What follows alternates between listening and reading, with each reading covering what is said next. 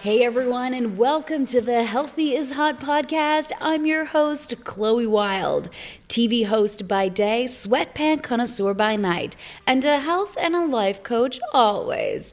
Come hang out as we have raw, real conversations with badass individuals living passionate lives, thriving to make their dreams come true, and diving deep into how they got to where they are.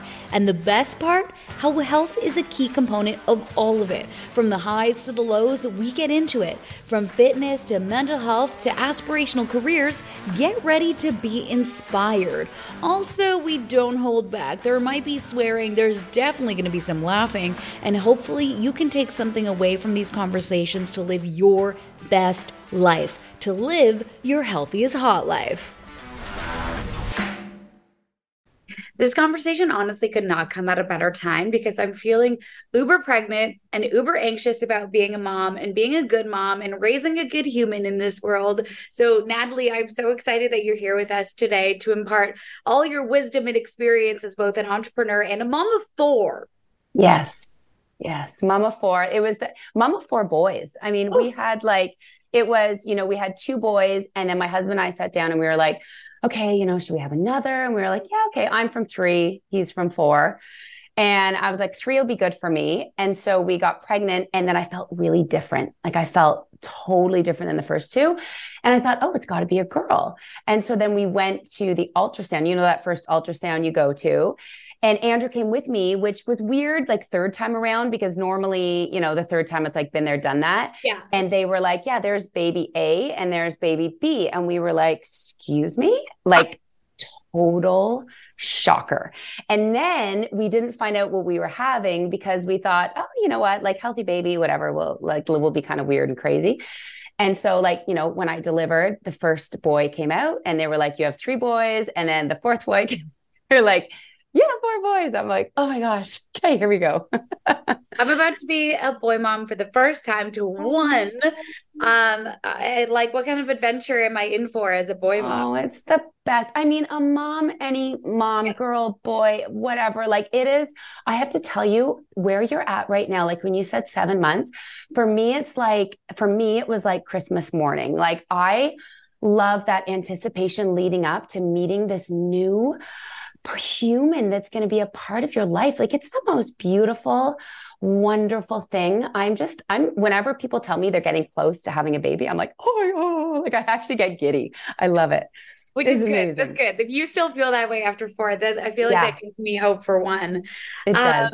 I love that. I mean, that must make the work that you do at Mindfully even that much more impactful. Like getting to see firsthand what it is like to have so many little ones in today's world, which is full of stimulation, left, right, and center, technology, stressors. Like we live in a really intense time. And I think, mindfulness and meditation is something we often talk about amongst adults, but it's kind of nice that the conversation's changing and it's being geared towards the little ones and the next generation as well. Yeah, you hit the nail on the head. I mean, 20 years or maybe like 15 years ago, we weren't doing yoga for kids. Now we are. I mean, there's yoga stuff everywhere. And so why, if we're realizing it's so good for us, learning about our breath, the power of our breath, learning about what it means to be, I call it like whole body well. And so our whole body, why should we not do that for our children? And what's really cool about teaching it to kids is that when kids learn things when they're little, we're creating those neural pathways really early on. So, we're now learning about the benefits of mindfulness, meditation, mental fitness, mental health.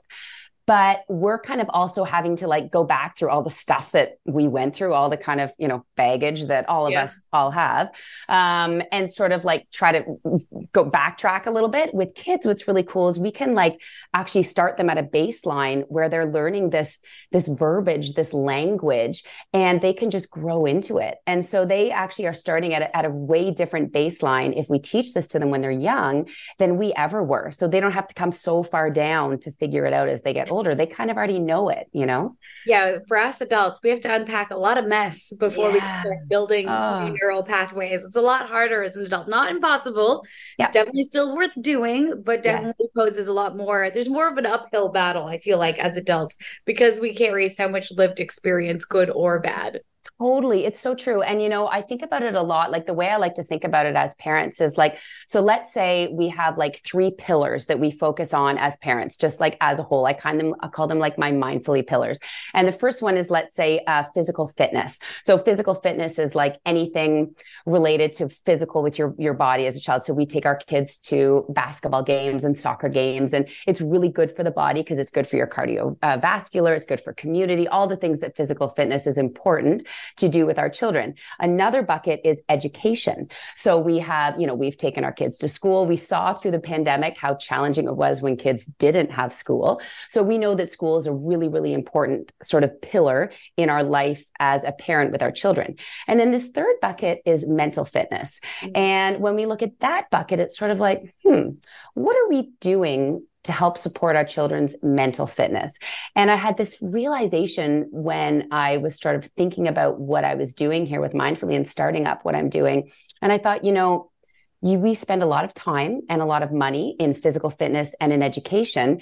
And we wouldn't put our children, let's say a hockey, because we're Canadian. We wouldn't put our kids in a hockey game if we'd never given them the opportunity to practice the game. We'd sort of take them out on the rink and show them the puck and the net and how it works. Same thing with education. We would never give them a test, let's say, on multiplication if they'd never had the opportunity to actually practice the multiplication before the test.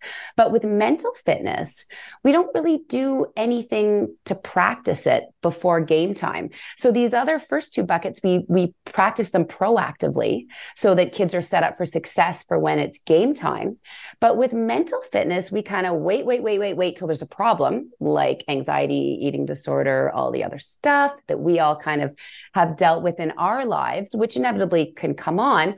But we don't practice that proactively. So what I wanted to do was start thinking about how can we bring mental fitness up to the level of physical fitness and education and start practicing this proactively so that we can set ourselves up for success when we really need it.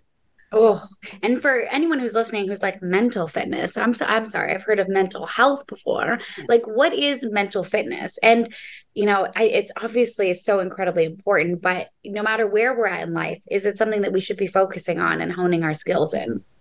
Yeah, totally. I'm obsessed with mental fitness.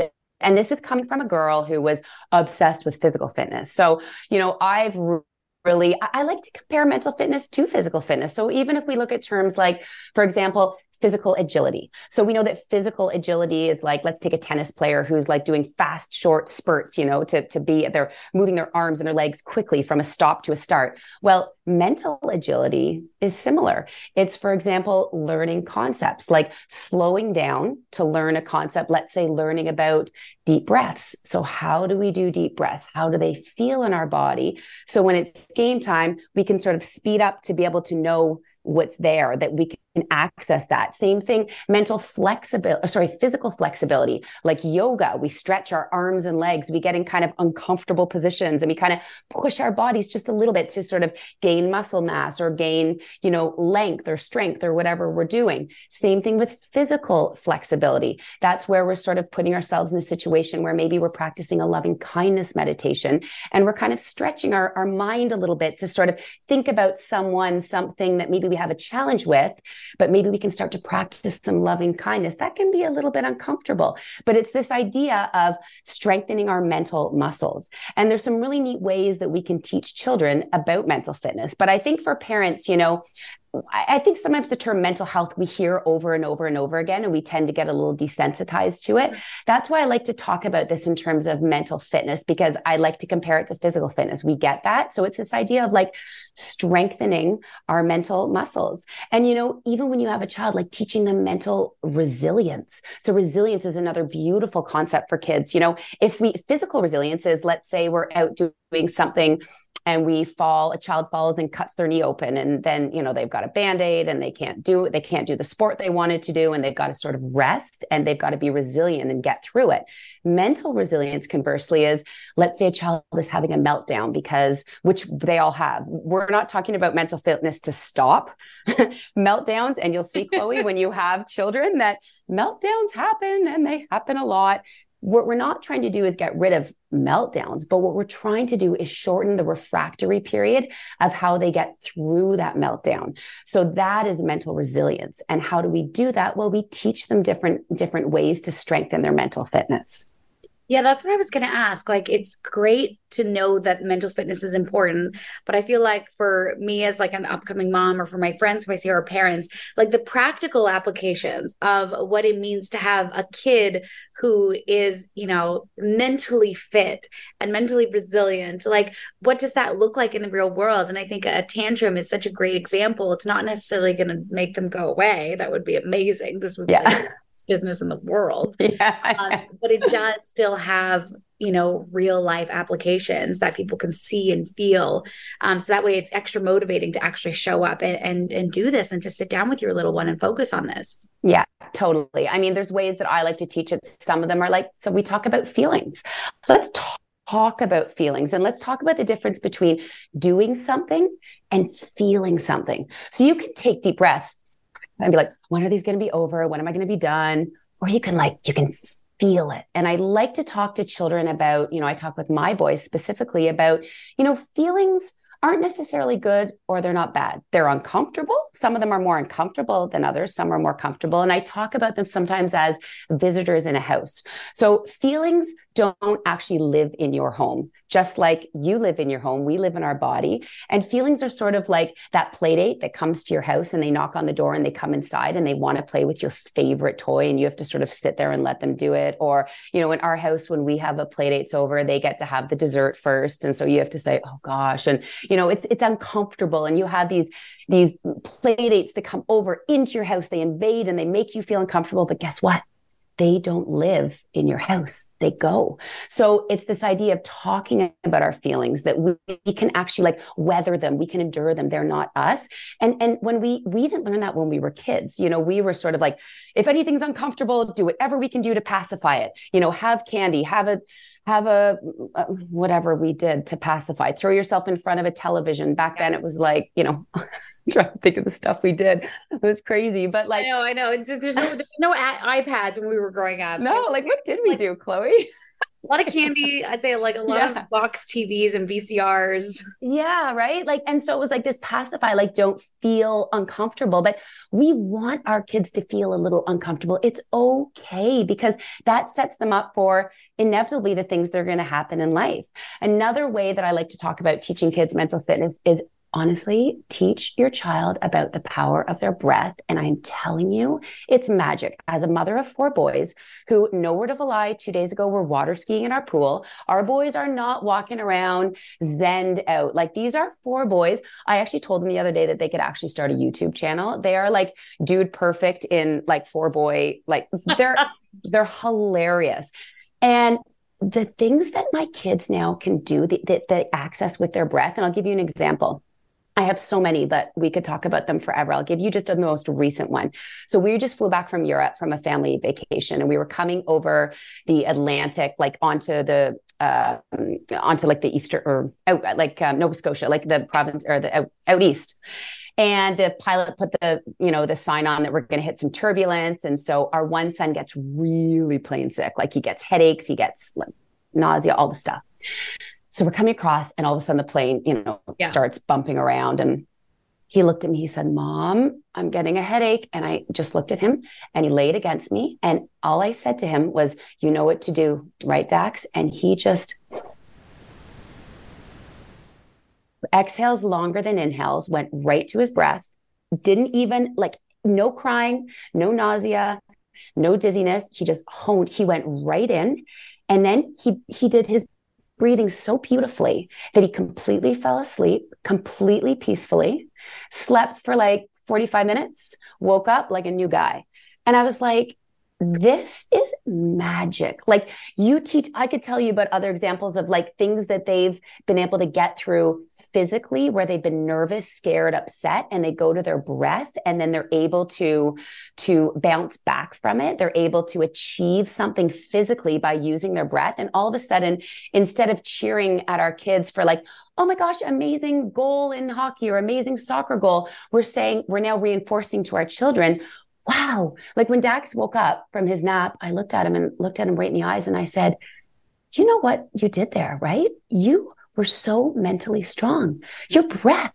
And he was like, Mom, I know it was my breath. So now we're creating these neural pathways that as they get older, they know that they can go there and you have your breath with you all the time, right? You always have it.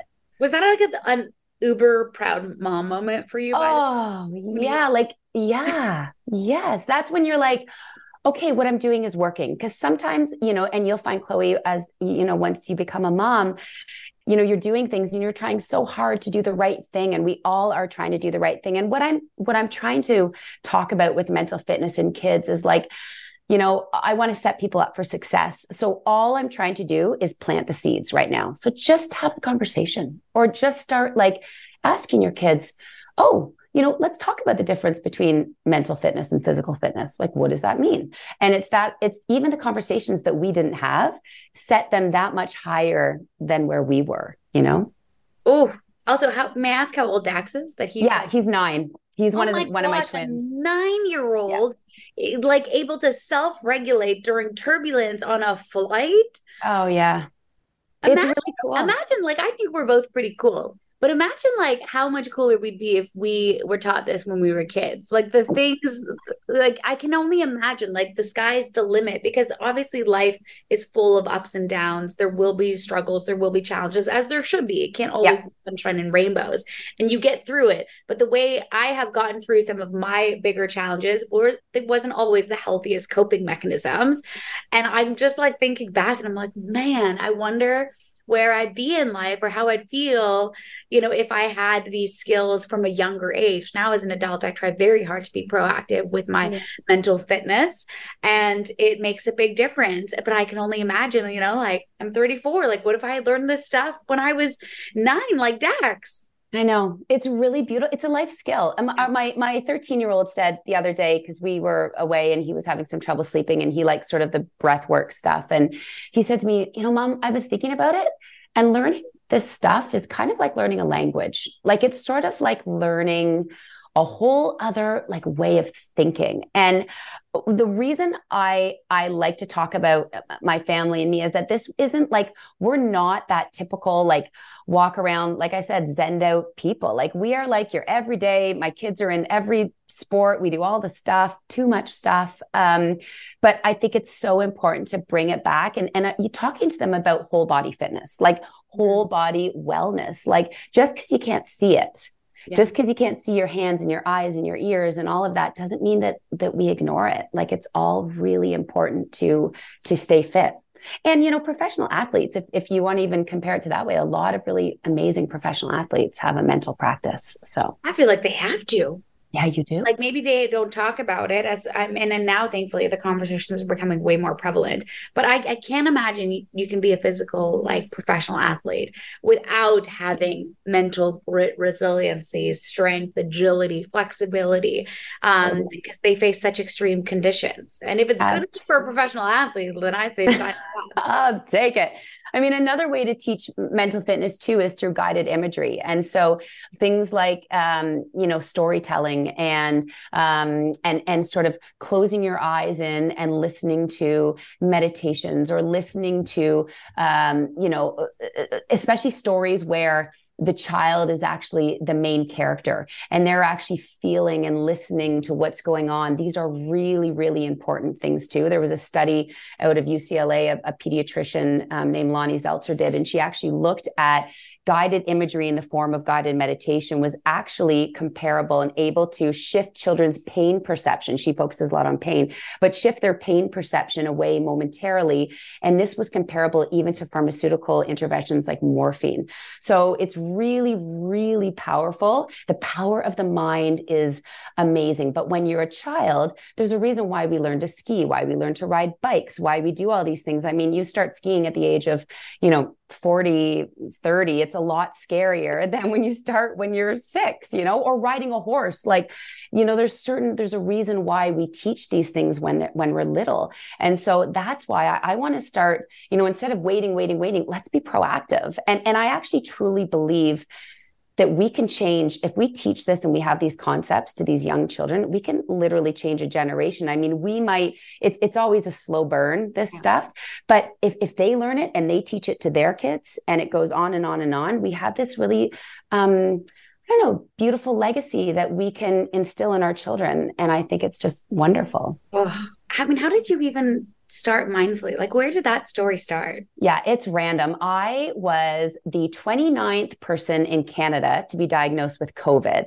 And so I had gotten, gosh, yeah, that's my claim to fame. No, yeah, it was crazy. And so I'd come back from a trip with some girlfriends to Colorado, and I came back and wasn't feeling so hot. And my husband was like, you might have that virus. And I was like, no, I don't. And he said, yes, you do. And to make a long story short, I did. Ended up being locked in my room for 11 days, didn't leave my bedroom. Wow. And like the kids and my husband were outside of my door. I didn't see them. Like my kids were losing their first teeth, and, you know, all these things were happening. And back then it was scary, Chloe. Like it was like not, you know, I smile about it now, but at the time it really, really affected me. And I realized in that moment that, you know, I was really physically fit, but I was not very mentally fit. I was not prepared to deal. I mean, we all were going through a lot at that time, but I was scared because everyone was worried about getting this virus that was maybe going to kill you, or no one knew it was going to happen. I didn't know if the next day I was going to grow up with like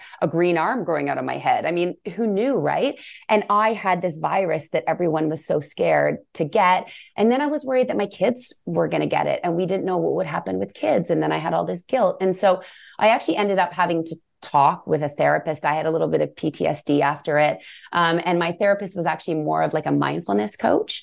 And I got into meditation. I got into mindfulness like hardcore. Like I just went there because I couldn't do anything physical. I was quite sick. And it just like it was amazing. And I remember this exact moment. I was in the bedroom looking out the backyard window, and the 4 boys were jumping on our trampoline.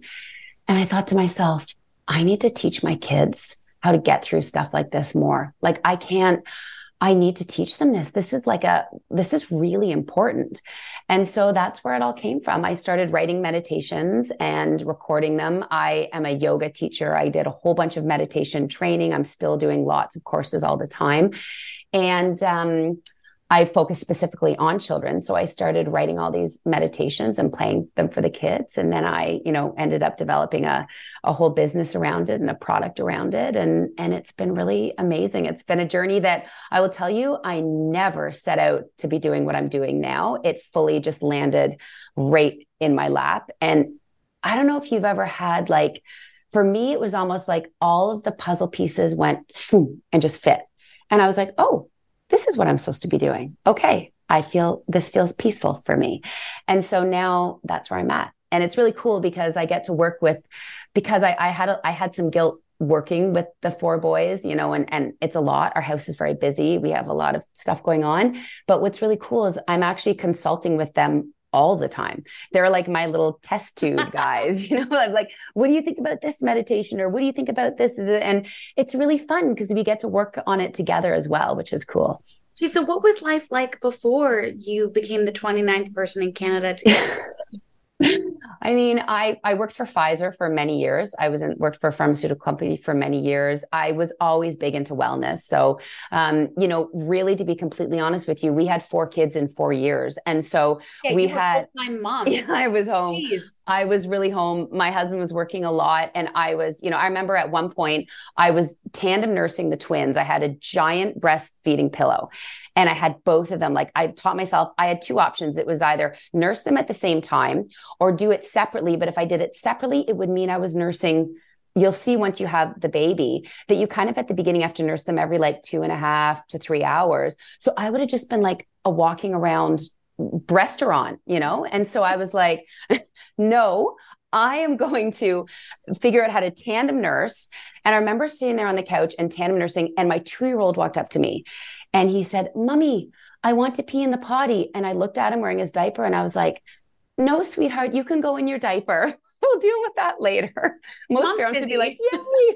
But I was like, I can't even do that right now. So it was very busy for a while. And of course that was when they were little, but then as they got older and things got busy, I finally feel like For me, when this started, it was when all of a sudden the kids were at a point where I like to be busy. I like to always be go, go, go. And it's why I started a meditation practice myself, because my brain is not, my husband has a Buddha brain. He's like naturally chill all the time, but I'm not. And so I realized that I needed to work at it because the benefits for me were so beautiful and so impactful. So when I started doing that, I realized, wow, I just need to do this with my kids. So for you personally, what are your like top meditations that you love? Like, do you just meditate on your own? Are you relying on other companies and resources? And what are the benefits you feel in your own life as like a busy mom who's also a boss now, changing the world? Like, you got a lot going on. I feel like meditation and mental fitness is kind of like physical fitness, in that if you keep it at a certain, like if you practice it kind of regularly, like let's say, okay, you are physically keeping your body in somewhat, you're trying to stay moving and trying to get regular movement in. It's easier than if you take a whole bunch of days off and have to start again. So if you're at a certain baseline, I feel like that really helps you. And so for me, I started meditating through a Deepak Chopra app that a bunch of my girlfriends and I did a challenge, and it was really cool. We had to write back and say day 1 done, day 2 done. So we had that kind of accountability. And then I started my own group and I started doing my own meditations, and then they would write back. And so that's why I really got into it really deeply. I have a yoga teacher that I will follow to the ends of the earth. He is my like everything. And he moved to Australia a couple of years ago, which was so sad. But through the pandemic, some of the silver linings, he started an online platform. And so he does a lot of meditations on that as well. I do a lot of my own stuff now. So now that I've gotten into it myself, I have like my own mantras, my own things. I do a lot of walking meditation. I'm big into Dr. Joe Dispenza. So I'm kind of like you got a repertoire. A lot of stuff. And I go with the flow. Like I make sure I always take time for it. Yeah. But I don't get, part of my issue in my past was being too structured with everything. And sometimes for me personally, and everyone's different, for me, I like to kind of just think about, what does my body feel like right now? Do I want to do a walking meditation? Do I want to lay down when I meditate? But I like to usually try to do it around the same time. And for me, it's like first thing in the morning. That's like, important. I love it. I love that there's structure, but there's still room for flexibility, because some days you might be craving something else, but if it's a non-negotiable, it's a non-negotiable within a space that you can show up as you are that day, which I think is so great, because I'm all for rules and structure, but it can't be so rigid that there's like no room for a day where you feel like doing it in bed, or a day where you feel like multitasking and going for a walk.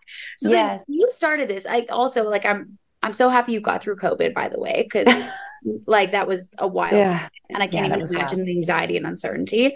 I also think it's like so beautiful that sometimes in life you can hit a wall or a dead end, or feel like you've just hit rock bottom, or you're surrounded by like so much anxiety and uncertainty. You don't know if you'll ever get out of it. And then out comes this like beautiful, company and entity and brand and impact that you could have never really imagined before COVID.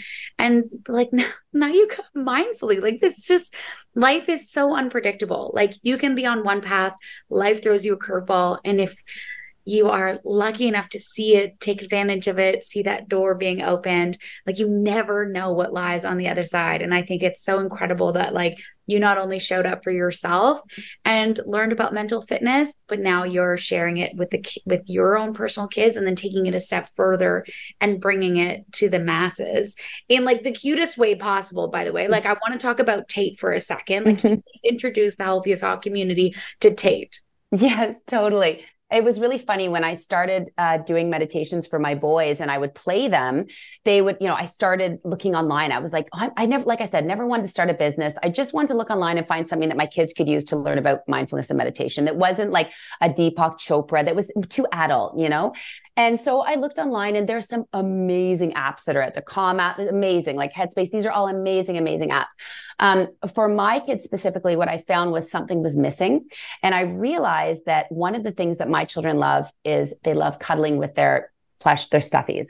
They love them. And really, if you look at the research behind children and plush toys, I mean, the amount of research behind how much it creates a sense of security, how it makes them feel safe. There's some really, really, robust information behind that. So I thought, I'm going to do a meditation to get them to hold their stuffy. And then I took it a step further and thought, hang on, what if I put a little speaker inside the stuffed animal and the stuffed animal actually speaks to the children? So all of a sudden, we're creating this really beautiful sensory interaction. And so sensory meaning we're stimulating olfactory. So the way it works is, I should say before I explain the sensory, the way it works is Tate, or Meditate, but Tate for short, is a little plush puppy.